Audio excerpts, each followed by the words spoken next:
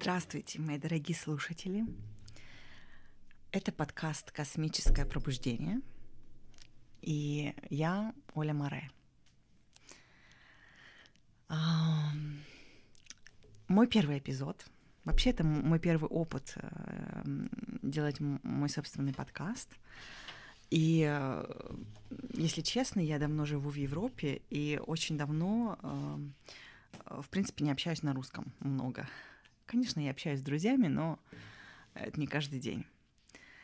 И причина того, что мне очень важно делать этот подкаст как на английском, так и на русском, потому что, Россия — это моя родина, и я очень люблю вас. И мне очень хочется поделиться с вами всей той информацией, которую я для себя открыла.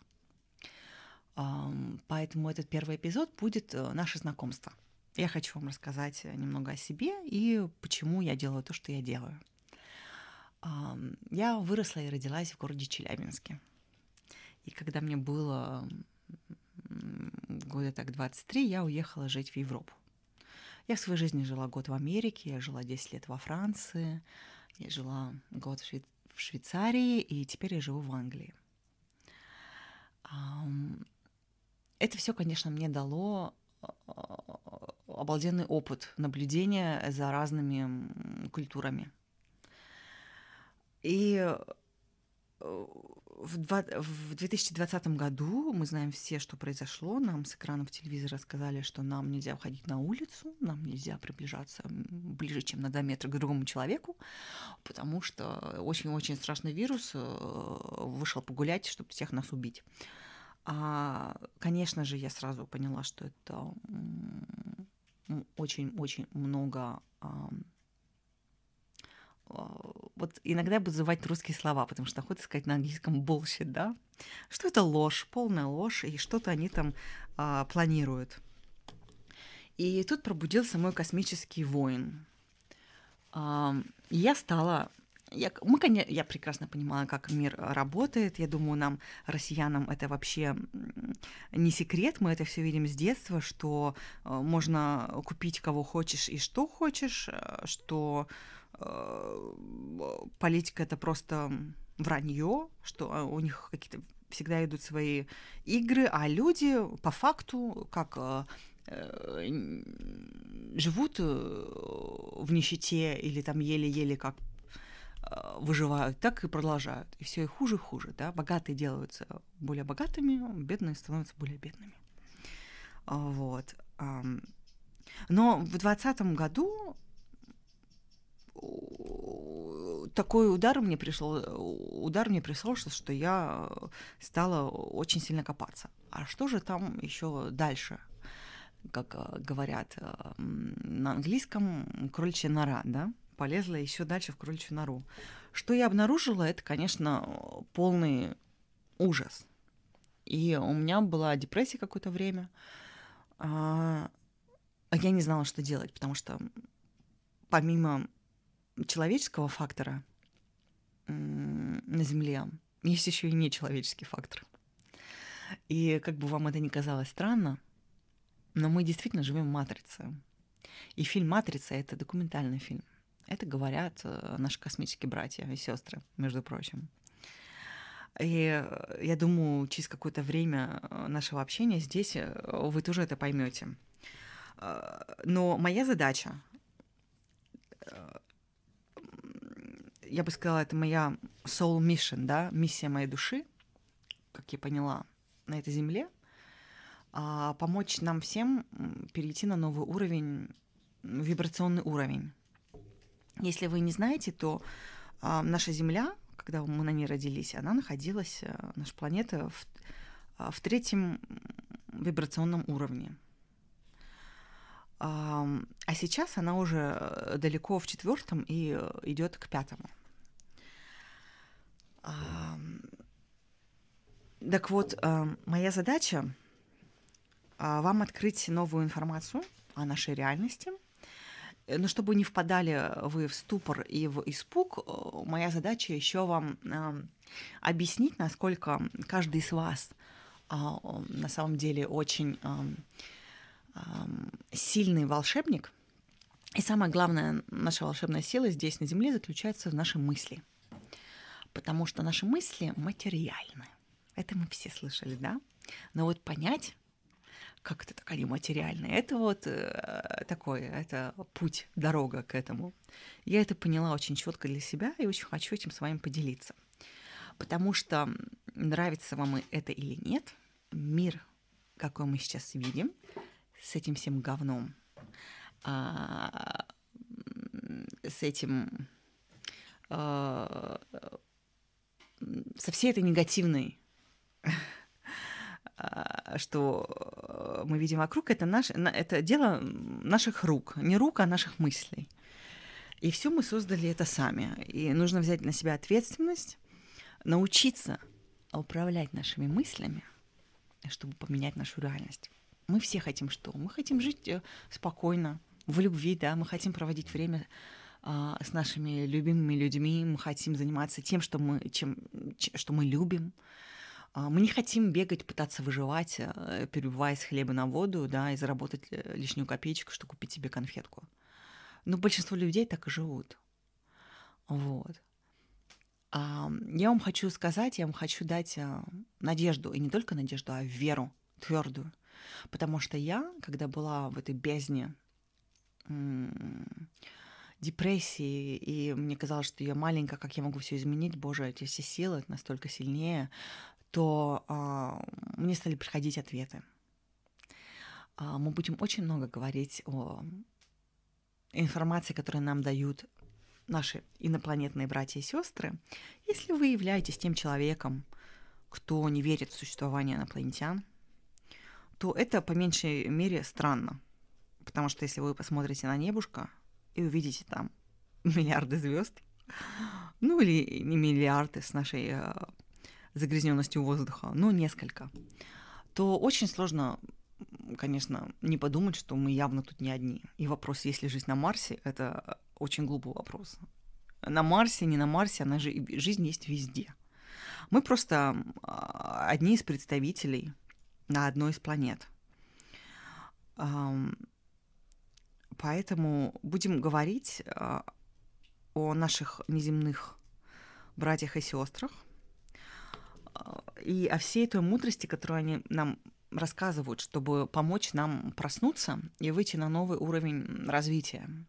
Все очень этого ждут. Вся Вселенная за нами наблюдает, между прочим. Такой сериальчик не по-детски называется. Сидят там с попкорном, смотрят и болеют за нас. Потому что наша планета — это очень важная точка в нашей Вселенной. И все, что случается на нашей планете, оно... Опять забыла русское слово. Инфлюенс. Оно влияет на всю нашу Вселенную и всех жителей в ней. Вот, поэтому время становиться ответственными жителями Земли. Время вспомнить, что мы не просто так тут людишки, сделанные из костей и мяса, мы волшебники. Мы просто, на самом деле, сознание, заключенное в биокостюм, чем является наше тело, которое было создано только для того, чтобы сознание, душа смогла иметь опыт на этой земле для своих целей. А цель, в принципе, всегда одна — расширение сознания.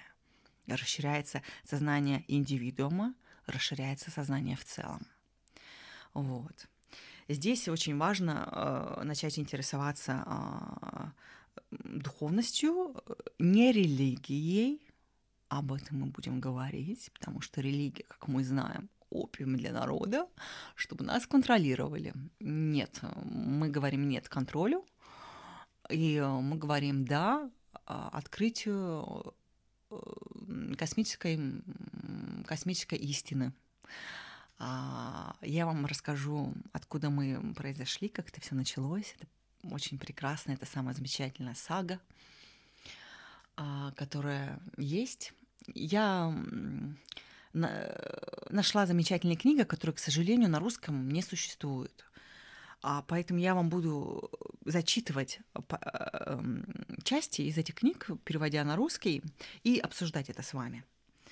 Вот. Мой подкаст я вот прям хочу посвятить моей тете Наташеньке из Санкт-Петербурга, потому что это человек, который читает мой блог, который я начала недавно в Инстаграм, и ей нравится, и ей интересно, и она со мной, потому что, конечно, когда ты просыпаешься полностью и понимаешь все, то ты находишь себя среди людей, которые спят, которые думают, что ты просто кукушка у тебя поехала, и ты странненькая. Вот. И не очень-то так с тобой уже общаются.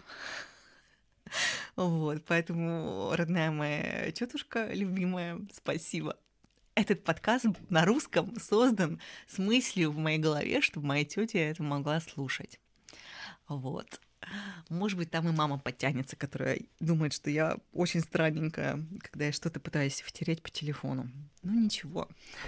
Мы все идем в одном направлении, в принципе. Тут, знаете, все на каждом плане развития, что я поняла. Когда просыпаешься, ты вдруг пытаешься что-то доказать другим людям. Это такой пассаж. Но я уже на том пассаже, когда я понимаю, что каждый человек, на своем находится там, где ему сейчас нужно быть. И каждый в любом случае в этой жизни, не в этой жизни придет к пробуждению. Некоторые люди, между прочим, как я выяснила, знаете, мы когда рождаемся, вот, отлично, сейчас вам скажу, тема в том, что мы выбираем, где нам родиться, в какой семье родиться. Мы тут нет жертв.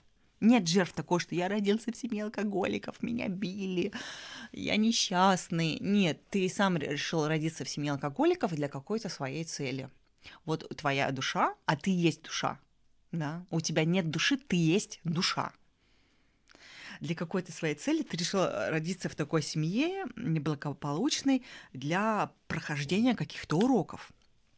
И открытие этой истины меня лично дало очень много силы. Я такая, вау, так я капитан своего корабля всегда.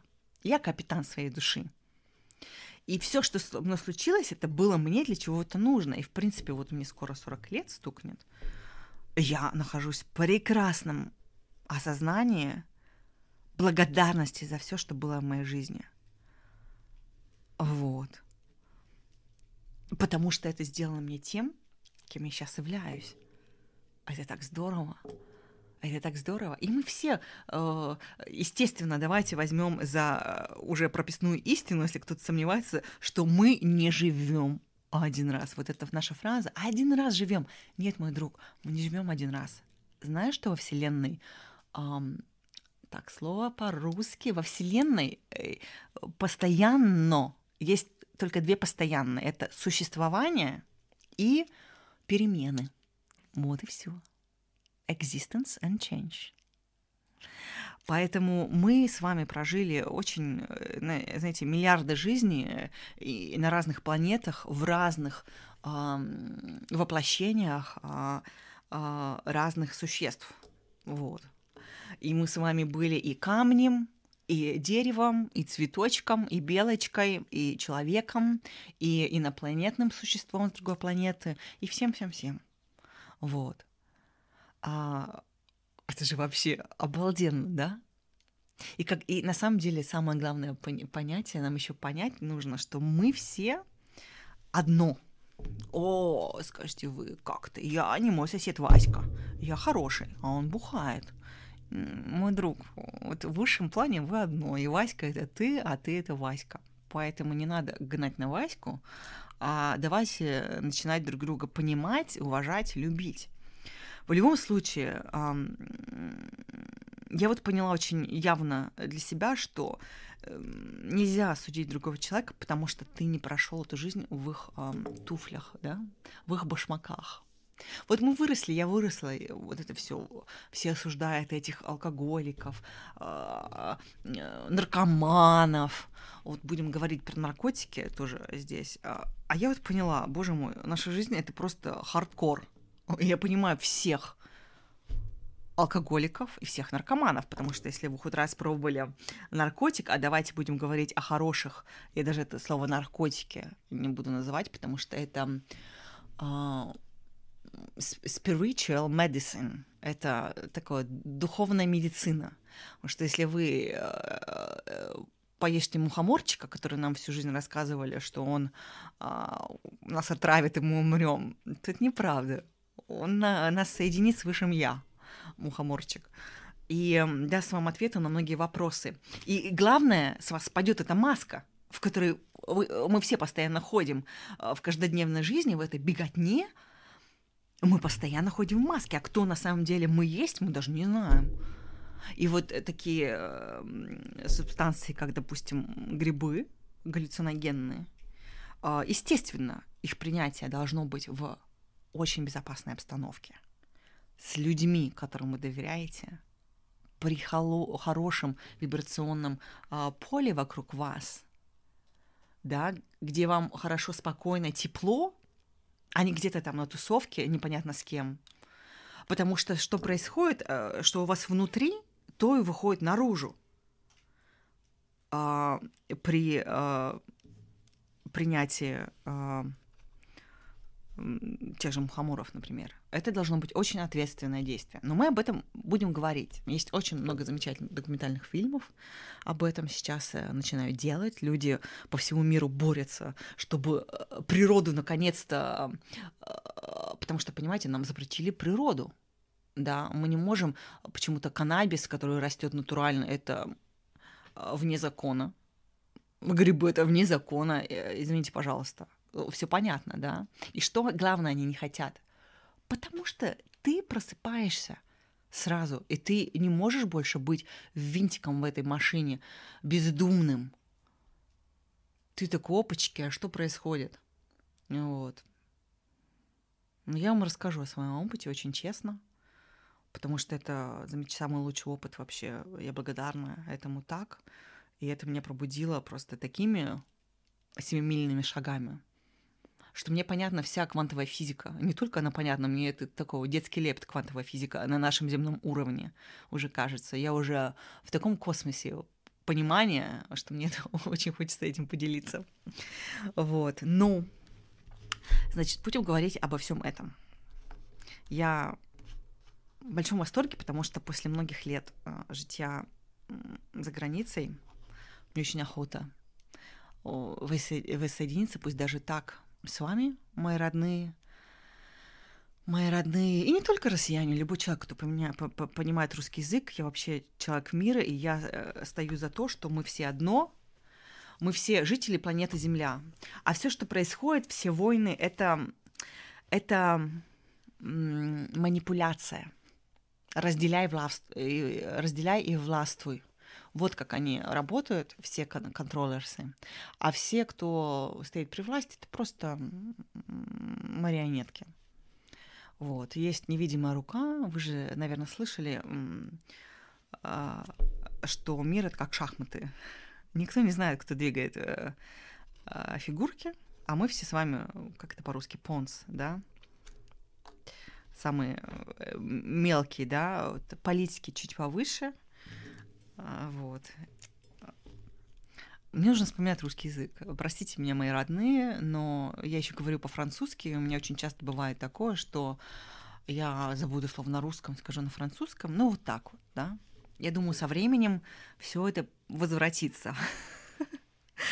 Вот. Ну что, мои родные, мои хорошие, я вам просто хочу сказать, что для меня это большая честь и радость, что я могу чем-то поделиться и чем-то помочь человечеству. Если хотя бы один человек, слушая меня, что для себя поймет, ему станет легче, и он почувствует, что он не один. И это только первый уровень. А потом ты почувствуешь, что вау, ты такой сильный волшебник, что ты начнешь этим тоже делиться, помогать другим людям. Ведь это, так и все и работает. Ты проснулся, пробуди другого. Но не так, давай, пробуждайся, а по-доброму, с любовью. Главное, чтобы мы нашли эту любовь в нас, соединились. Вот закройте сейчас глаза, и внутри, да, вот в груди почувствуйте, что разгорается костер. Вот, он так разгорается и становится теплее, теплее. раздувайте тепло, почувствуйте любовь. Вот есть у вас кто-то или что-то, к чему вы чувствуете огромную любовь, почувствуйте эту любовь, вот она расходится по вам, расходится эта любовь, это чувство любви. И отправьте это просто в мир. И когда вам плохо, когда на вас негативность набрасывается с экранов телевизора, с газет, вообще бросайте привычку смотреть новости. Они созданы контролерами для того, чтобы у вас держать в вибрационном поле страха, ненависти и разрозненности. Давайте уже возьмем это как прописную истину, что всеми газетами публичными, да, и телевидением владеют контролеры, которые хотят разделять и властвовать. И нам нужно от этого отказаться. Не так легко, не так тяжело отказаться. Нужно просто отказаться. Вот я очень много думала, если бы, когда сказали, допустим, не выходить из дома, да, а все бы вышли из дома, ну что бы они сделали? Боже мой, насколько, а их-то по сравнению просто горстка. Но нет, мы соглашаемся. Вот тут подходит другая тема нашего обсуждения, это свобода воли, свобода выбора, которая в нас есть, просто мы designed. Это мы так были построены, что у нас есть эта опция свобода выбора, но мы ее не используем.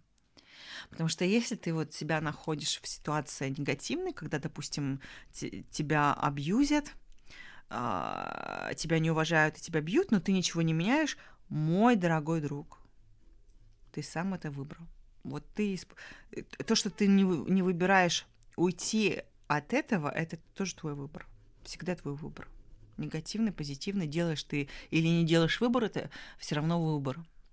Поэтому здесь я вам предлагаю начать очухиваться и осознанно делать выбор в ту сторону, куда нам хочется идти, и в тот мир, где нам всем хочется оказаться. А я вам в 2 словах скажу, какой мир будет. Не будет финансовой системы, не будет денег. И это не то, что говорит там Клаус Шваб, что у вас ничего не будет, и вы счастливы. Нет. Это, да, глобалисты. Я вам говорю, что вообще система, которая была на нас 1000 лет назад наложена для контроля, ее не будет. Вообще не будет денег. Я вам расскажу, как живут те же плеядинцы. Называется холистическое общество. Я вам расскажу, как это у них построено. Просто все для всех. Будет свободная чистая энергия, которая была на Земле до этого. Например, пирамиды Гизы.